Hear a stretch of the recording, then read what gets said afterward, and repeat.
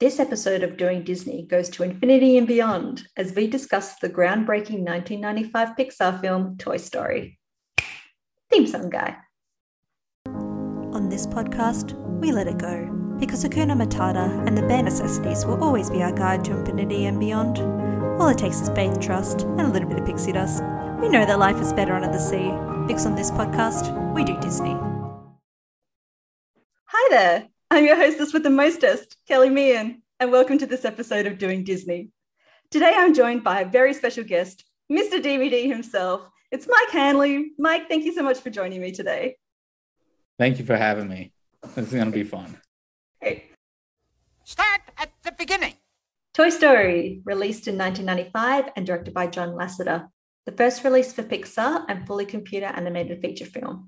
It stars Tom Hanks as Woody, Tim Allen as Buzz Lightyear, Don Rickles as Mr. Potato Head, Jim Varney as Slinky Dog, Wallace Shawn as Rex, Annie Potts as Bo Peep, and Pixar staple John Ratzenberger as Han. We start the film with Andy's birthday party, where his toys, led by Sheriff Woody, are listening intently over walkie-talkie to find out if Andy will receive any new toys that could potentially replace them. Just when they think they've got the all clear, Andy's mum gives Andy a Buzz Lightyear toy. Buzz is introduced to Andy's fellow toys, but does not realise he is a toy, still believing himself to be the real Buzz Lightyear, much to Woody's chagrin. We see a montage of Andy's bedroom changing from cowboy western theme, focusing on Woody, to a space theme, focusing on Buzz. When Andy's mum announces a trip to Pizza Planet, Andy is allowed to bring only one toy with him. Woody senses that Buzz will be chosen over him, so plans to use the RC car to incapacitate Buzz in Andy's desk. However, the plan goes awry and Buzz is pushed out the window, with Andy being accused by his fellow toys of trying to kill Buzz due to his jealousy. Andy enters the bedroom and collects Woody to go to Pizza Planet, where on the drive there we find that Buzz has made his way to the car. While at a gas station, the two get into a fight that leaves them stranded, yet they manage to see a Pizza Planet delivery truck and catch a lift to the restaurant to reconnect with Andy. While at the arcade, Buzz spies a huge rocket ship themed claw game and crawls inside, pursued by Woody. It is here they are picked up by Sid, Andy's neighbour who delights in destroying toys. With the help of the other toys from Sid's room, Woody manages to terrify Sid and free them as they are reunited with Andy, as it is the day they are moving house. The film finishes at Christmas time, where Andy's sister Molly receives a Mrs. Potato Head and Andy receives something possibly worse than a toy, a dog.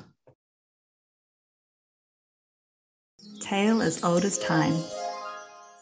What are your first memories of the film? For Toy Story. So that was 95. So I was 95 would be, I was 8 or 7. I forgot exactly what month it came out. So I was either 7 or 8 going into the theater with my family. Now, see, what's not really, what I don't really make known about myself is I love animated films, especially the 90s animated films. I grew up watching them and going to the theater to see them. I didn't just go see Goodfellas and Casino as a child. I went to go see Toy Story and Mulan and Aladdin and stuff. So I remember seeing the preview, like a couple trailers for it on upcoming movies, and I was really excited for it, but I'm like, this sounds really cool. And I loved Tom Hanks already, and I loved Tim Allen from Home Improvement. So I was ready for this. And we went to one of my favorite theaters as a child. It was this theater that kind of like it was an opera theater. It had like the red drapings that pulled up.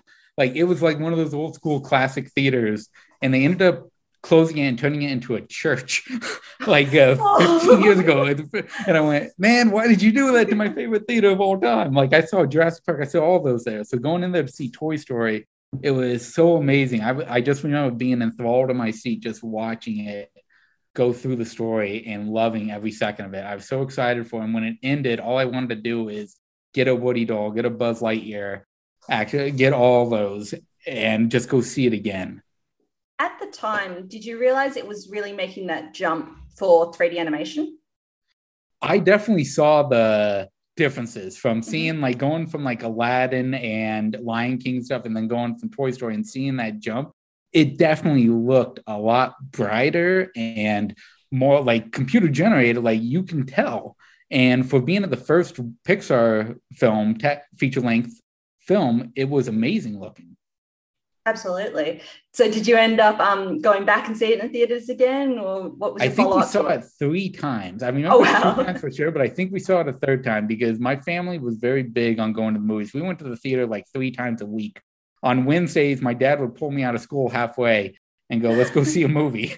And we just go watch movies. My childhood was filled with that, going to the theater all the time. Oh, wonderful.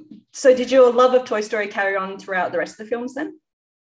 Yes, I saw the second one in theaters. When it came to like the 2010s and to now, I didn't see as many animated movies in the theaters, but my love for Toy Story came through. I watched them all when they hit DVD and Blu-ray.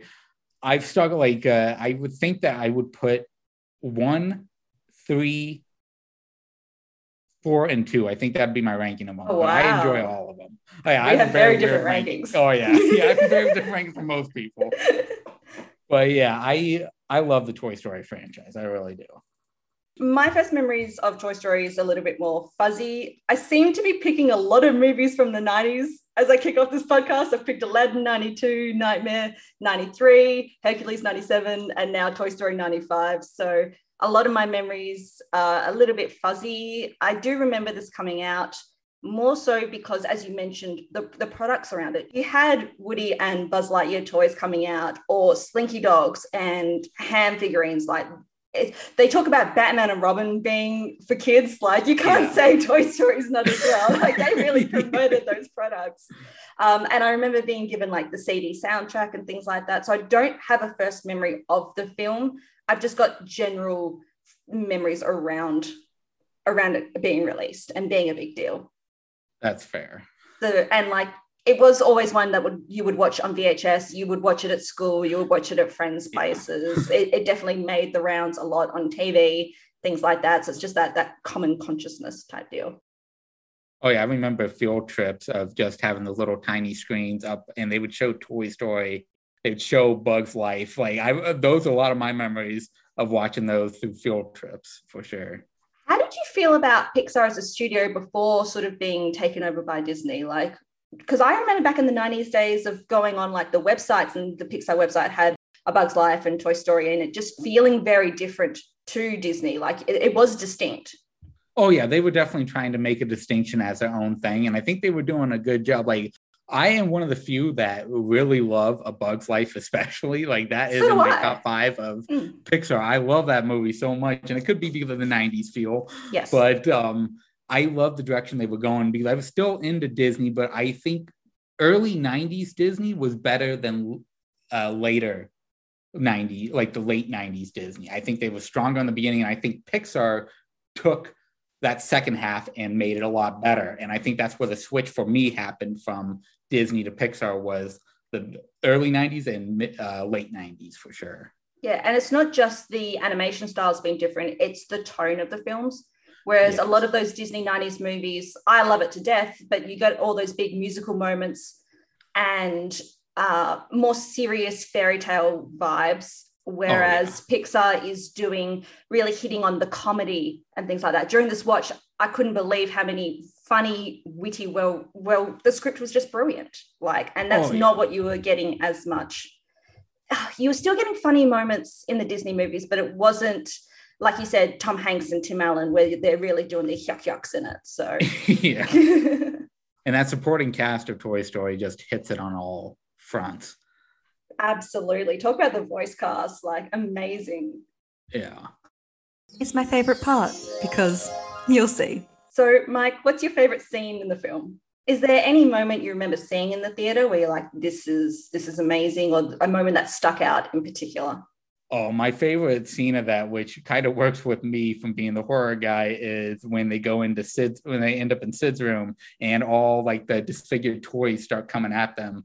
And Buzz and Woody don't really know what to do at this moment. And then you figure out that they're not bad. They were messed up because of Sid. So now they're just trying to survive.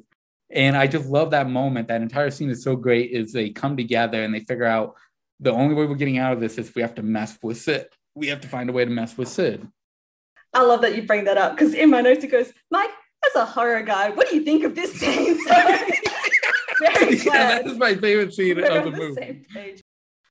Towards the ending of it, of where they actually confront Sid, I love their plan of confronting Sid is having all the toys in the backyard, and then Woody just spins his head like the Exorcist, just gets him and scares him. And then you look at Sid and you go, "This kid's gonna become a serial killer if he continues the route he's going." Like, he's 100%. But then Woody stops that in his tracks just by doing that. Watching that the other night, I was like, that is so creepy. I can't believe that's not one of the things that's like burned into my brain, like the Willy Wonka boat scene. Like, that's on that level. Because your toy's coming to life. How freaky would that be? It's a dream if you've been nice to them and they want to talk back to you and things like that. We've all had those things where, like, oh God, I wish my action figures would be able to move themselves and talk back to, say, action figures, not dolls. I didn't have dolls, so... But imagine if they, like, these are sentient beings. Is this like a mini Chucky situation almost? Oh yeah, for sure. I love that scene of death, and I also love, which is kind of a sad moment, but I also love the montage of Woody and Andy like playing together and stuff like that, and then switches to Buzz, and everything starts switching over to Buzz Lightyear stuff, and you just see Woody's face drop. And that's what I love mainly about Toy Story is the animosity he has towards Buzz, but it turns into one of the greatest friendships because of that. So my favorite scene I'm going to pick is Andy's birthday party at the beginning. I'll say starting from when Ham is sitting on the window and shouts, "They're here," and you see all the kids start to arrive, because it's just that good sense of world building that's happening here, where you see that the toys have thoughts, feelings, responses, things like that, that when they're seeing these kids start rolling in, and just the dread they're feeling of these presents coming in and starting to feel replaced, and what's new, and the fear of the something different. I think that's very well done. And it highlights all the different personalities of the toys that you're getting. You get good lines from Ham, good lines from Mr. Potato Head, so much Rex, like so many from Rex. Just his nerves and anxiety, it just shines through. And Wallace Shawn and that performance, I just love it. It's never grating, which I think is very well tight-roped, because I think that can be a character that could get on your nerves, but he's just so endearing. So Rex is amazing. So all the toys are freaking out. You see the kids bring the boxes and they're getting bigger, and Slink points out, "Oh, there's a small one there." Turns to the side and it's massive. So just those little sight gags, things like that.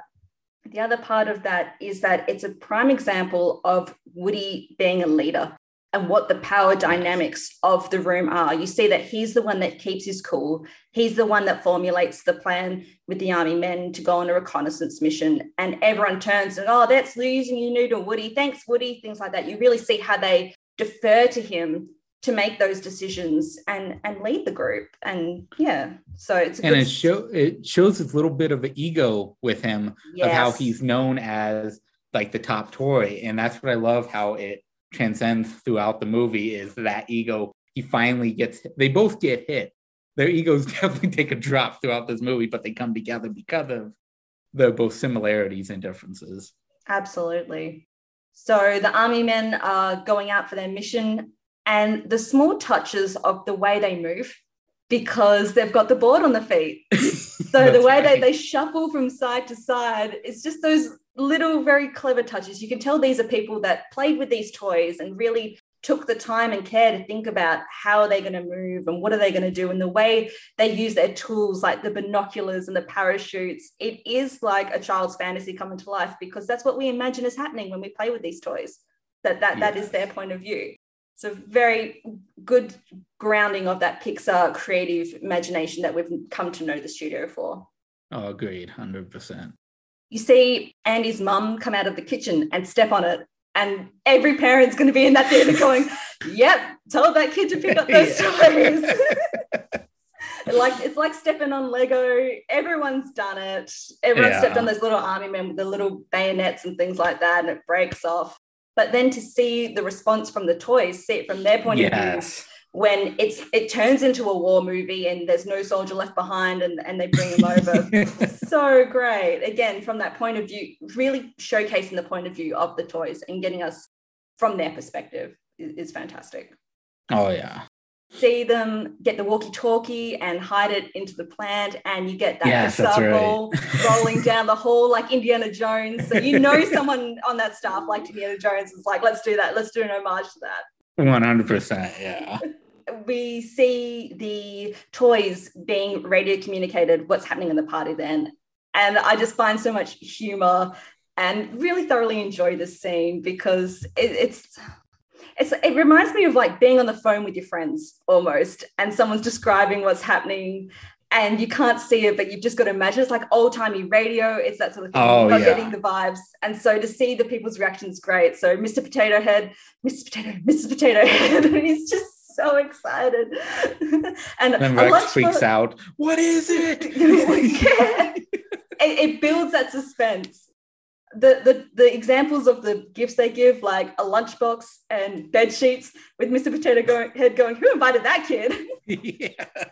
That is such a child's point of view. You get bed sheets and go, oh, but now as an adult, I'm like, yes, something I don't have to buy myself. I'd be stoked to get bed sheets nowadays. And at the end, it's the last present, it's a board game, and there's just that big collective sigh of relief. So again, being put in the toys' shoes of what are their very human fears and emotional responses to what's happening to them, because this must be happening every birthday, every Christmas, every time you are getting gifts. The fear of being replaced, the fear of what is coming into the bedroom now is just very relatable. Oh, 100%. And I love how that transcends to the ending of them at Christmas. And then having to deal again with the aftermath of Christmas. Is there anything that could be worse than you, Buzz, and it's a dog? Very clever. So they think they're out of the woods, but then Andy's mum brings out the toy of the moment, and it's Buzz Lightyear. It's the shiny new hot toy. And I think I like this because it's the catalyst for change in the movie. Nothing is ever the same in this toy's lives after Buzz Lightyear is introduced. Oh, yeah, 100%. Every single toy changes the way they react with Buzz there. Mike, are there any other scenes that stand out to you from the film? It would be, do you know what? It's the Slinky moment when they are trying to make it up to the moving truck. Mm-hmm. And it's at that moment where they're still angry at Woody because of the Buzz situation, but then they see that they are on the little RC car together. And then you see Slinky come out and jump, and they hold on to him while they're trying to climb up Slinky and all get him up there. I love that moment so much because it's finally them all coming together as a group. It's no longer just Woody and Buzz together. It's now all the toys finally together on the same page for the first time in the movie since the beginning of the movie. Absolutely. Yeah, it's great to see that camaraderie and sort of what we come to expect moving forward throughout the films of all these toys really banding together and being a family, being a makeshift family. Yeah. And the action and animation of it is really well done as well. Oh, yeah. For being the first big Pixar movie, it's crazy how well they do. The only thing that is funny to look at now that they've definitely changed is when all the kids come together. It's all Andy. It's all Andy's face is coming in there. It's so hilarious to see because you can understand why they did that. It's the first time they're doing it. It would take so long to animate all those faces. So they went, let's just put it on all of them. No kids are going to notice it. And I honestly didn't notice it until I was older.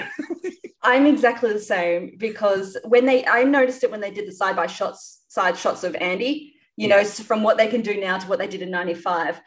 I have a similar feeling with The Legend of Zelda: Ocarina of Time. You cannot tell me those N64 graphics do not look absolutely banging in my head. Like they still look pristine, but when you see the comparison, it's so bad.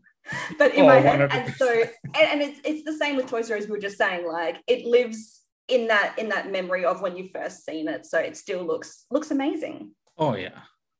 You ain't never had a friend like me. Mike, who's your favorite character from the film? Favorite character has always been to me Woody. I love Woody to death. Like the way he plays him, the direction his character goes through in this film especially. I just love the transition he goes through from being that little egotistical, nice cowboy figure, but still he's kind of a dick. Like he has that side of him that's kind of a dickheaded, especially when Buzz comes in because he kind of feels that like animosity towards him that you're gonna he goes, this is like the top alpha again coming in against me. And again, throughout that like first half of that movie, he is a major dick to Buzz, and Buzz it really isn't really a dick back to him. He just doesn't understand what's going on. He has no meaning of what a toy is. So it's Woody coming through that and then finally becoming friends with Buzz and seeing him as how he should, as just another toy, as a friend. And then his transition from that to how he acts towards like little Bo Peep and Rex and stuff like that when they start not liking him, especially Mr. Potato Head. It seems like Mr. Potato Head's always had a little issue with Woody, and it finally comes out when he sees how he deals with Buzz. Like they have a little animosity towards each other too, and it's hilarious to see. But I've always loved Tom Hanks as Woody. He's amazing. I've loved him throughout the entire series. That's always been my favorite character. Yeah, the delivery that he has as Woody, the passion, the dynamics that he uses in his voice, it sounds cliche, but brings it to life. Yeah. He brings that toy to life. He puts so much feeling in it, and it's masterful. I love that you bring up that Woody's just not the nicest throughout this film, because the Toy Story films, it's such a saga now, and you have the shorts, and it's a big property, and it's hard to untangle your feelings to each individual movie, I find, at the moment, especially because coming off the sequel in 99, so those are quite close together. And as I said, watching on VHS and things like that, I'm very glad they did the sequel, because that's where my affection for Woody and Buzz grew, because you do have to see that character development in the film first, but I like that you get to enjoy those characters a little bit more later on, if that makes sense. Like, yes, as well, like when they're actually friends and you can see them, they've had some time together. And then you introduce that new group in the second one, and then you get to see from both their perspectives how they deal with a new group of characters. I love that dynamic like that. Yes, so you do have to sow those seeds in this film first, which is great, but I do like to see that afterwards. I go between Ham and Mr. Potato Head as my favorites from the film. I think they give me Cliff and Norm vibes, and not just because of John Ratzenberger, but just that those very interesting side characters. And both delivery from John Ratzenberger and Don Rickles in this film is just fabulous. Great lines. For this film, I'm going to go with Mr. Potato Head. And it is for some of the reasons you just touched on. It's the lines that he brings out, like, look, I'm a Picasso. It's great. That's Mr. Potato Head to you. The weightlifting scene where his arms pop out. Seeing the creative way that they use all his different props and things like that. He pops out his eyeballs and lifts them up. Oh, that sounded really grim. To lifts them up over his head to see out the window. Or at the end of the film, Mrs. Potato Head's announced, it's like, oh, I've got a shave. Just pops the mustache off. Because it is a toy that is name brand and has pride recognition from the film. So to see it used in a way that we would use a Mr. Potato Head doll is just fantastic. And you have those scenes of him. I think he really shines in the scenes with him and Woody having those moments. So Woody pushes Buzz out the window, and he really puts the screws to him. Like, he really gets up him about it. And he's the one that's keeping the pressure on throughout the rest of the film. He sort of becomes the de facto leader.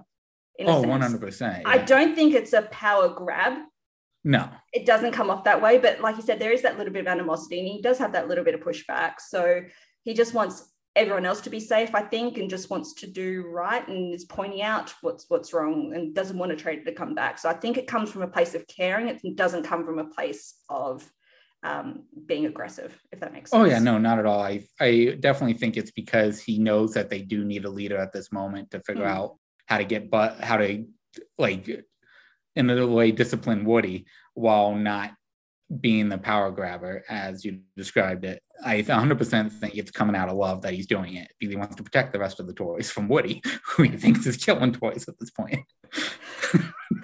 One of my honorable mentions is Mrs. Nesbit. Oh, yes. Mrs. Nesbit is her own character, only because the line that slayed me is like, I'm having tea with Marie Antoinette and her sister. That line got me. The use of adult humor in the film is something Pixar starts to become very well known with, and carries on, I think, is very influential to movies like Shrek and DreamWorks and so forth. I think the groundwork's laid here. 100%. there's a lot of adult humor mixed with child humor, and they do it so well that as a child you can't tell the difference at all. You're just laughing at everything that's going on, and as you grow older and you start to see those, that's how the enjoyment comes back. Like I can understand why like Tim, his favorite movie is Monsters Inc. I can completely get that. There's a lot of adult humor that you can relate to with that child humor and the nostalgia factor of seeing it as a kid come together. What are your thoughts and feelings on Buzz Lightyear? Oh, I love Buzz Lightyear as well. Buzz Lightyear is such a great character. Tim Allen plays him so well. I love the aspect of him thinking he is an actual space ranger, that he's not an actual toy, and then his like little depression period of him becoming Mrs. Nesbitt, he's gone completely insane.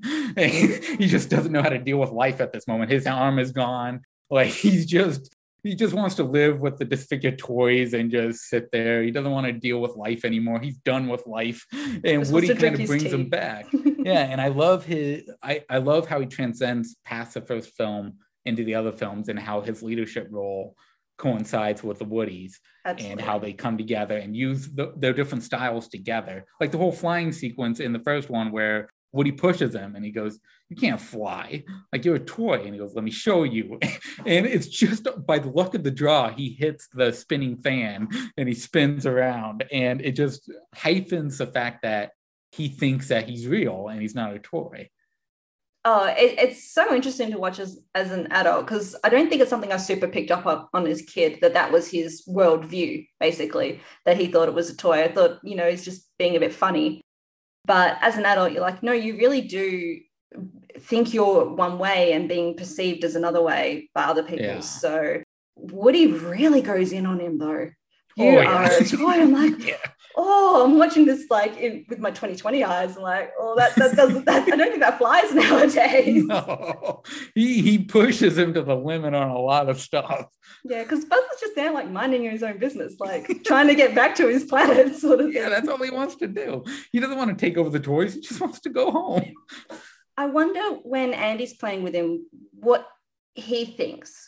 Because that's something Woody and everyone else knows they're being played with. But for a good chunk of the first part of the movie, Buzz still thinks he's the Buzz Lightyear.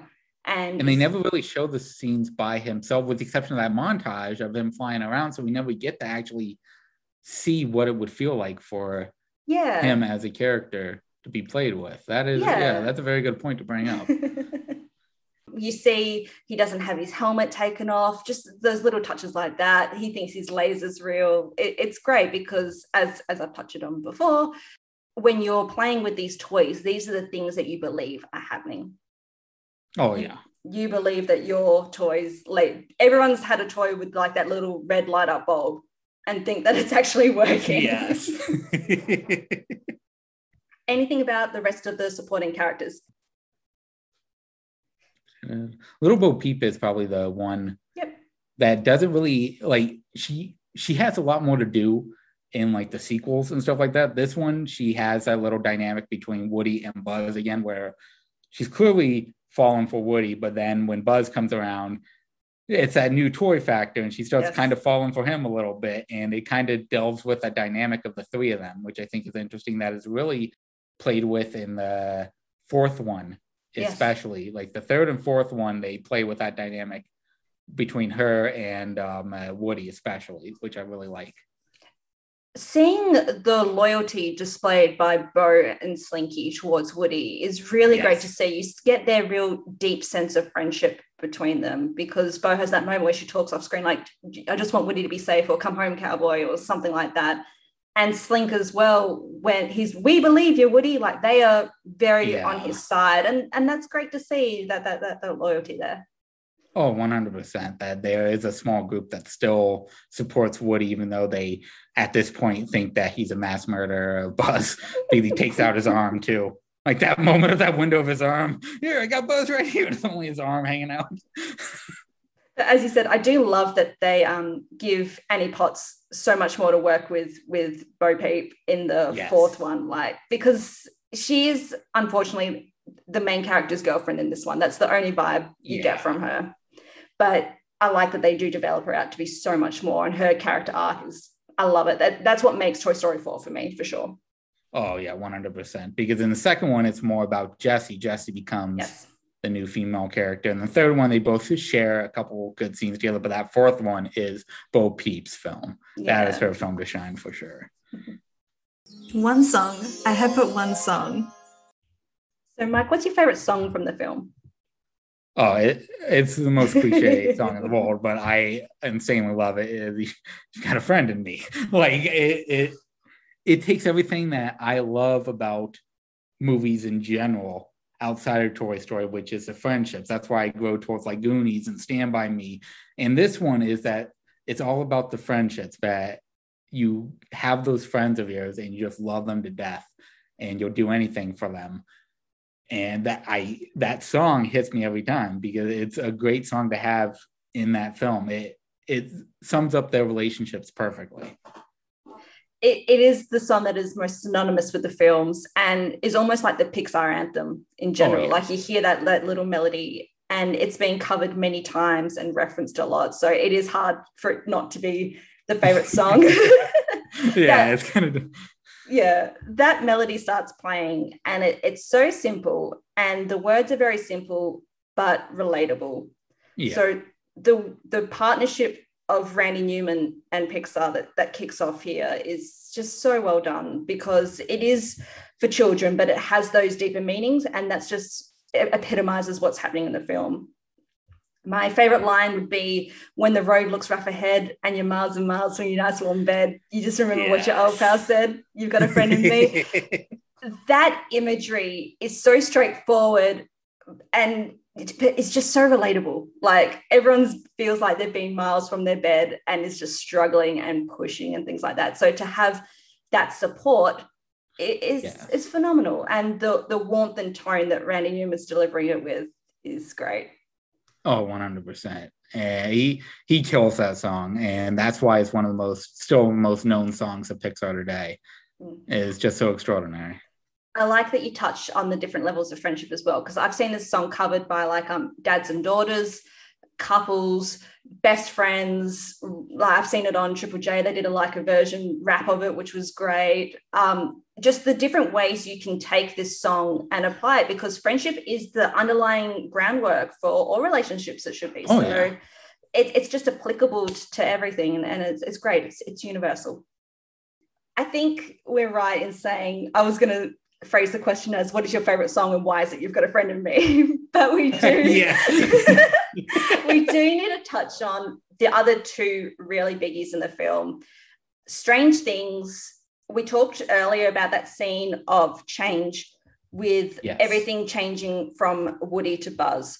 So while I don't think it's the most dynamic, interesting song, the way it's melded with the imagery of what's happening on screen is great and really showing us from Woody's point of view how he's handling it all. So we see Buzz Lightyear crashing his rocket, and that's exactly what Randy Newman sings in the song. So we see that scene happen.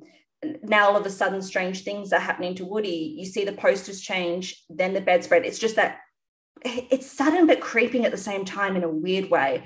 It's a sudden change, but it's building from the walls to then the bedspread where he's already said, this is my spot. So for the covers to come and infiltrate his space, his area, very personal. It's very personal to him. So you feel for Woody with that song. You 100% feel for Woody during that entire montage scene. Everyone can feel that at some point in their life, of in a way something or someone taking over what you once loved or what you once connected with, and them, either be it a person or an object, whatever it may be, and how that affects you emotionally. Absolutely. I will go sailing no more. If I'm trying not to pick songs as my favorite scenes, because that's just an easy giveaway. Yeah. But if I could, this is the scene. I watched this November and then yesterday. This is the scene that now as an adult that floods me with emotion, and I find the absolute most interesting from the film. I don't remember seeing it as a kid, like this moment standing out. I think a child point of view sees it as maybe Buzz isn't being himself, and that's sad that he's broken. But as an adult, it symbolizes when your worldview is completely broken down and the things that you thought are true are actually false and you don't know who you are anymore. And it is brutal. It is so brutal to watch, to see Buzz be told by Woody, you're a toy, you can't fly, you can't do this. And then he sees the ads on the TV and it's like, what am I? No, I can fly. I did it before. And to try your absolute hardest and fall down is so hard to see. And the way that they break him on the floor and they do that aerial shot pan down with Randy Newman saying, I will go sailing no more. Oh, it hits me so hard now. Yeah, he is just done. Like, that is the limit of his character. And it's just, his mind is just gone at that point. He's lost. He doesn't know what he or who he is anymore. He becomes Mrs. Nesbitt. That's all he can do at this point. All day. I can relate. But the song part of that, the lyrics are great, and the almost heroic anthem that music punctuates, and when he starts to fly, to then go so soft and so quiet. It's just great. Oh yeah, great story work. Oh, I want to know, and I love, like, that's what Pixar and Disney in general have always done pretty well, is they mix their songs in with the story and they mesh so well together. They tell a specific theme or story by themselves with just the songs, and it works so well visually. There's not a lot of songs that feel superfluous or just put in for the sake of being put in, or that isn't moving something along. Yeah, exactly. Listen well, all of you. So, Mike, what's your favorite quote from the film? Okay, so mine is a two-parter. Basically, it's a conversation between Buzz and Woody, which, again, it mixes in with one of my favorite scenes, which is Buzz goes, I've set my laser from stun to kill, and Woody goes, oh, great, if anyone attacks, we can blink them to death.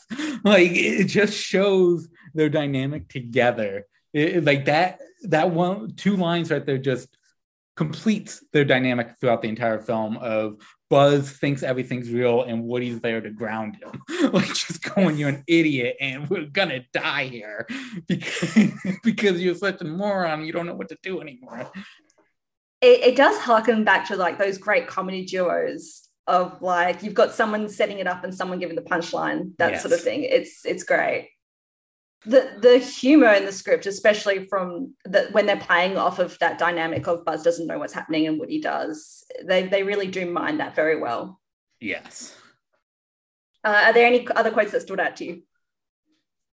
It would be the one that we mentioned earlier, which is Rex freaking out, going, "What is it? What is it?" And he just messes everything up, because that in itself just shows who Rex is, and he's just that neurotic toy that is so freaked out by everything that he just can't get a handle on any situation.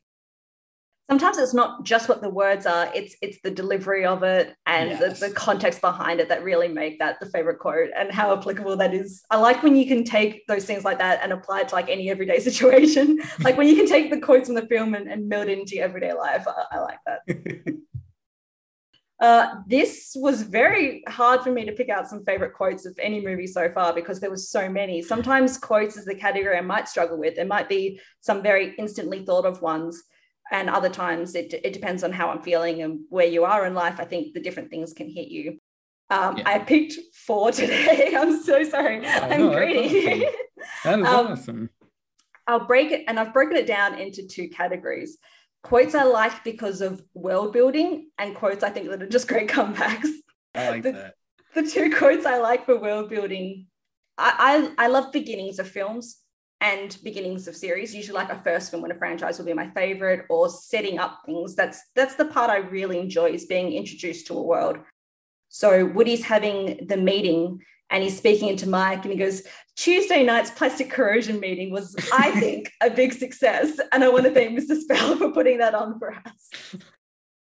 That really stood out to me because at maybe, I think it was like 6 or 7 minutes into the film, very, very early on, that tells me everything I need to know about the world of these toys. It tells me that they have their own life. It tells me that they interact with the real life, where they know what plastic corrosion is, that they're self-aware and things like that, that they're taking care of themselves, that they have these town meetings.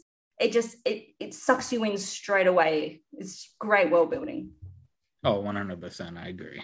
The other one I like, and very similar to yours with the Buzz Woody dynamic, Buzz Lightyear asks, do you guys use fossil fuels or crystallic fusion? And Woody replies, we have double A's. Very, very similar to your pick, where it's melding that fantasy with bringing it back down to real life. It's the setup with Buzz with the ba-dum and the Woody going on the end of it. My favorite comebacks, because as we've been saying, just the humor in the film's great. A classic that wasn't flying, that's falling with style. Yes. The first time it's delivered by Woody, and you can feel that jealousy, that envy, and the spite in the undertone of it all.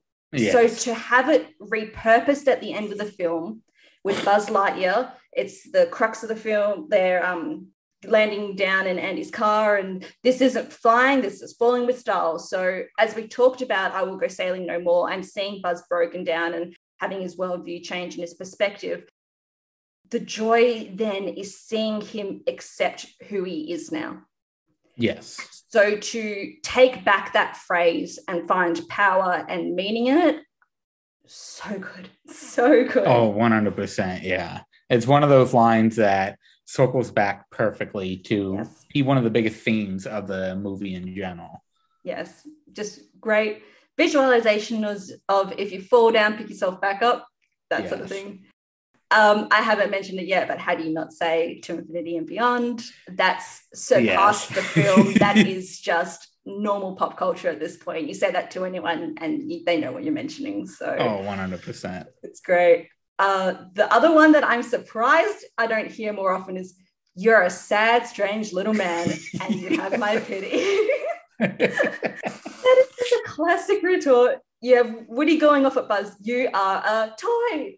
And he comes back so calm and collected, and just the straight deadpan delivery of it. It's a mic drop. Like, there's no follow-up to that. There is no, you don't come back from that. You just walk away at that point if someone says that to you. It's so fantastic. It brings Buzz more, like, in the way he does that line, it's so deadpan, but it brings him such joy because he knows he has him there. He knows he has him with the line that's going to piss him off even more than he already is. And he has nothing he can say against it. He can't do anything at that moment. You get it about halfway through the film. So as you said, up to this point, Woody's been at Buzz and Buzz really isn't responding. Yeah. So this is like the first time we sort of do see Buzz clap back, for better use of a term, at Woody. And it's not aggressive. It's just assertive in a way. Yes. This is your badness level. How evil is the villain? Okay, yeah. So Sid is 100% a serial killer in the making. He really is. He's an evil. He's an evil little boy. That man is just tearing towards the power. He's terrorizing his sister. Like, he does everything he can. And the way he laughs when he's doing the stuff he does to those toys is so evil.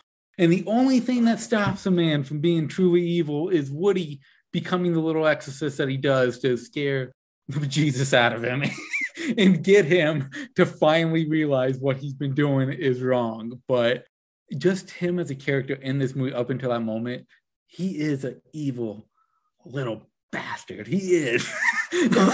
Everything he does, even at Pizza Planet, the stuff he does there, he's like bashing the little toys. He's trying, and then he's getting the little alien figures just to go home and tear them to pieces. Yeah, you know that's what, and then he gives them to his dog as well. Like, it's just insanity how evil this kid is. No respect for property. No, not at all. And you know it's going to turn into later in life what he could do. Issues. Like, yes. Yeah. I love that you bring up like the laugh, because it's at the 25-minute mark that we're introduced to our antagonist, and you hear that laugh and all the toys scatter. They know what is coming. They're so fearful. And we hear that he's been away, but he's returned early. So just all that fear. We see that first scene might might be the most evil when he ties the combat car to the explosive. He ties it to this massive firework and you just hear that explosion and you see it. And it must be huge because it rattles the house. It rattles the house and the camera and everything. So I don't know how that's legal to some point. And he's hiding behind a table. And I don't know if that really would have protected you if it was that big. No, not at all. But that type of a hit, no. But just the absolute decimation of this toy. Like, how could you not be a toy and see that and not be absolutely terrified? Yeah.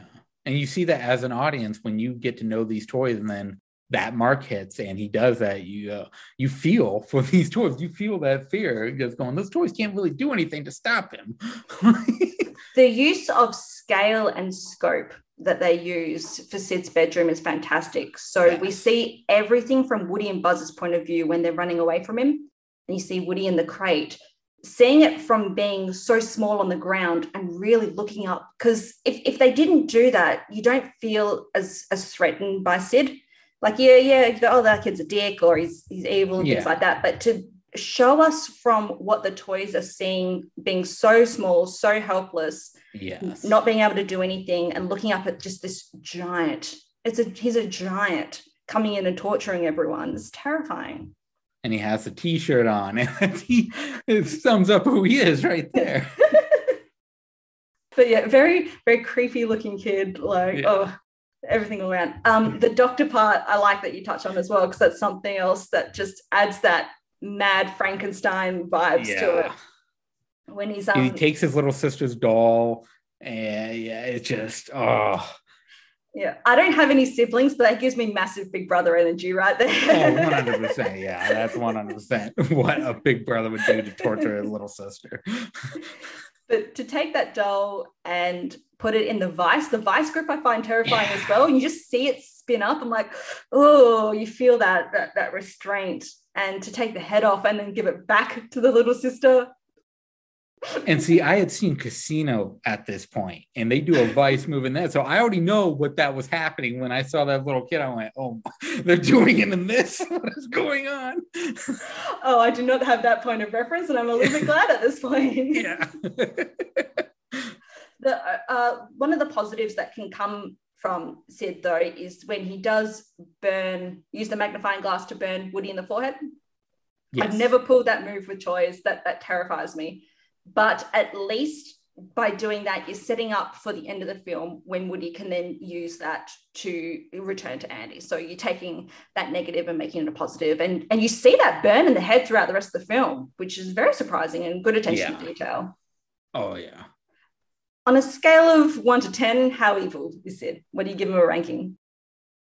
I'll give him a 9, mainly because it shows at the end, like the way he gets scared, I think it scared him into being good.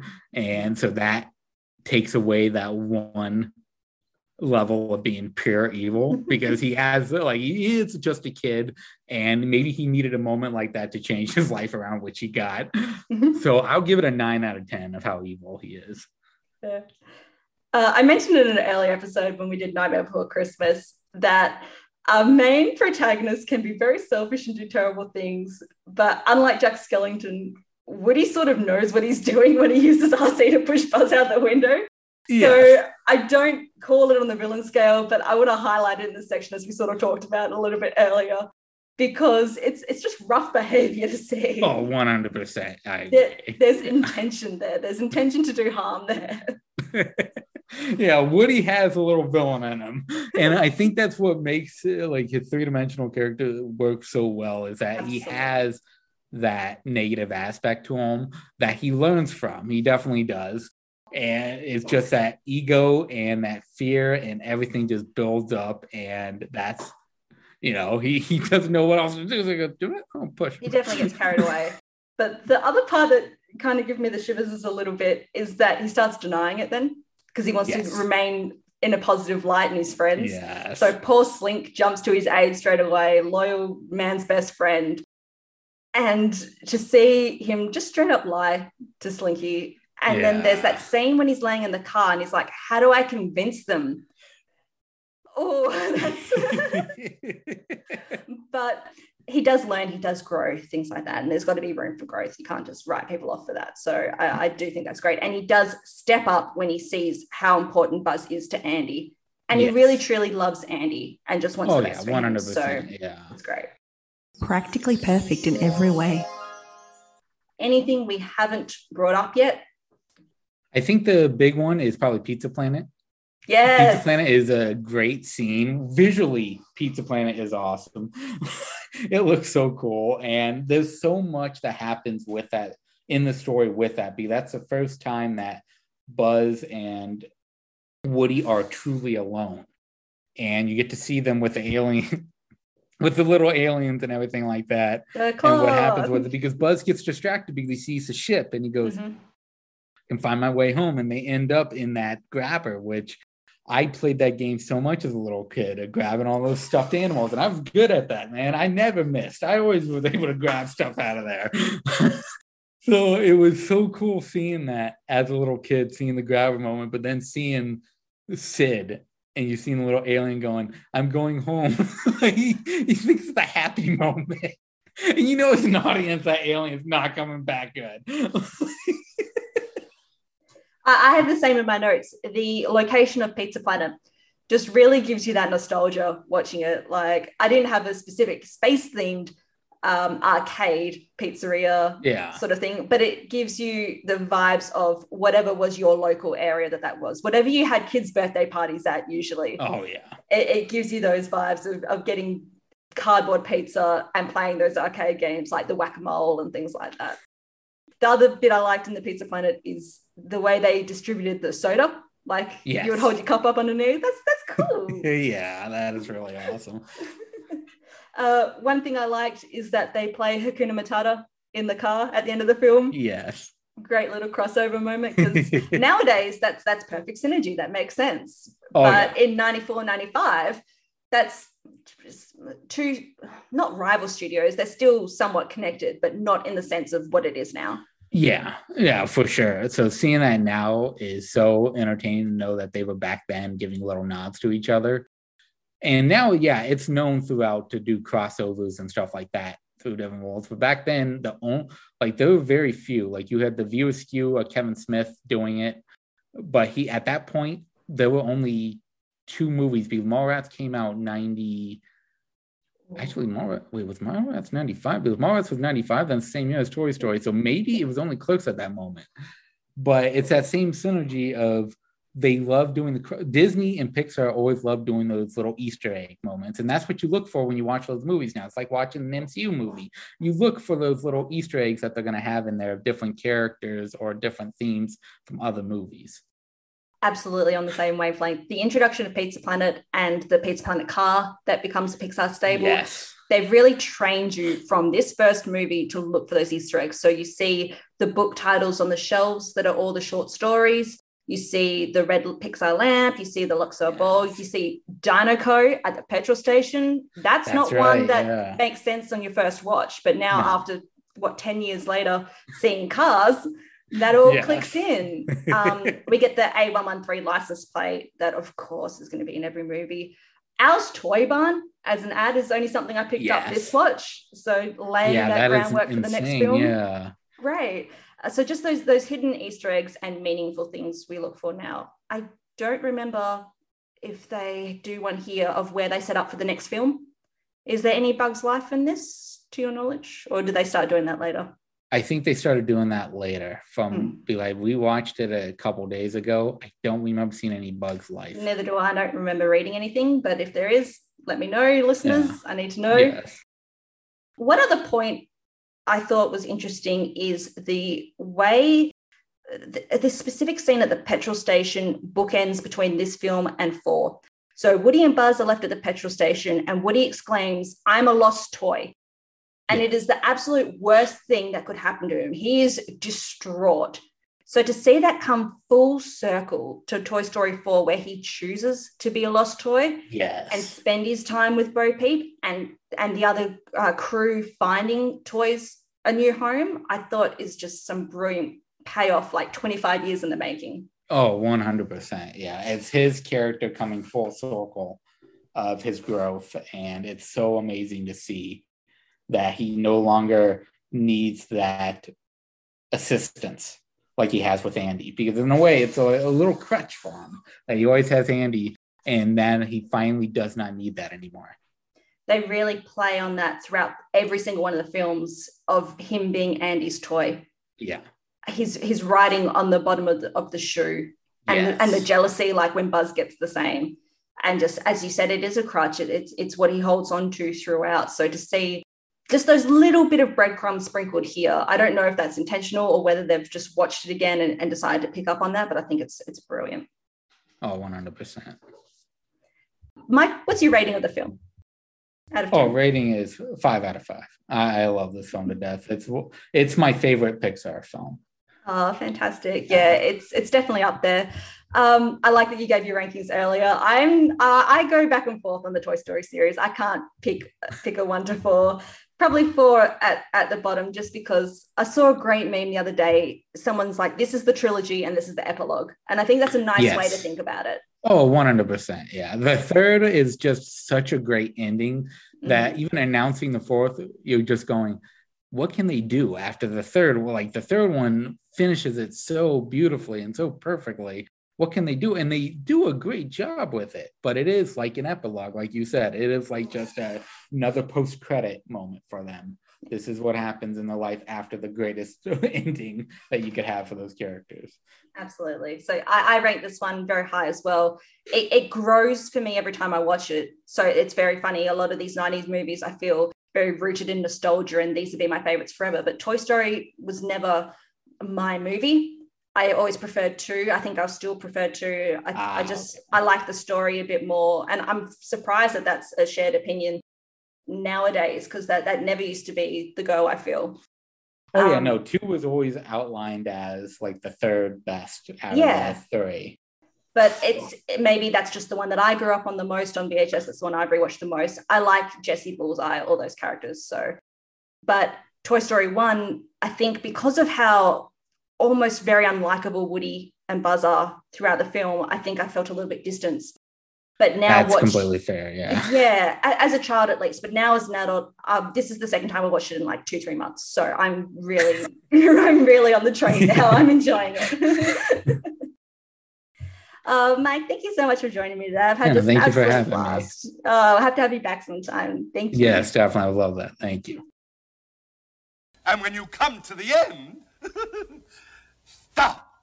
Thank you for joining me on this episode of Doing Disney. Make sure you follow us on Facebook and Instagram at Doing Disney Podcast and Twitter at Doing Disney Pod.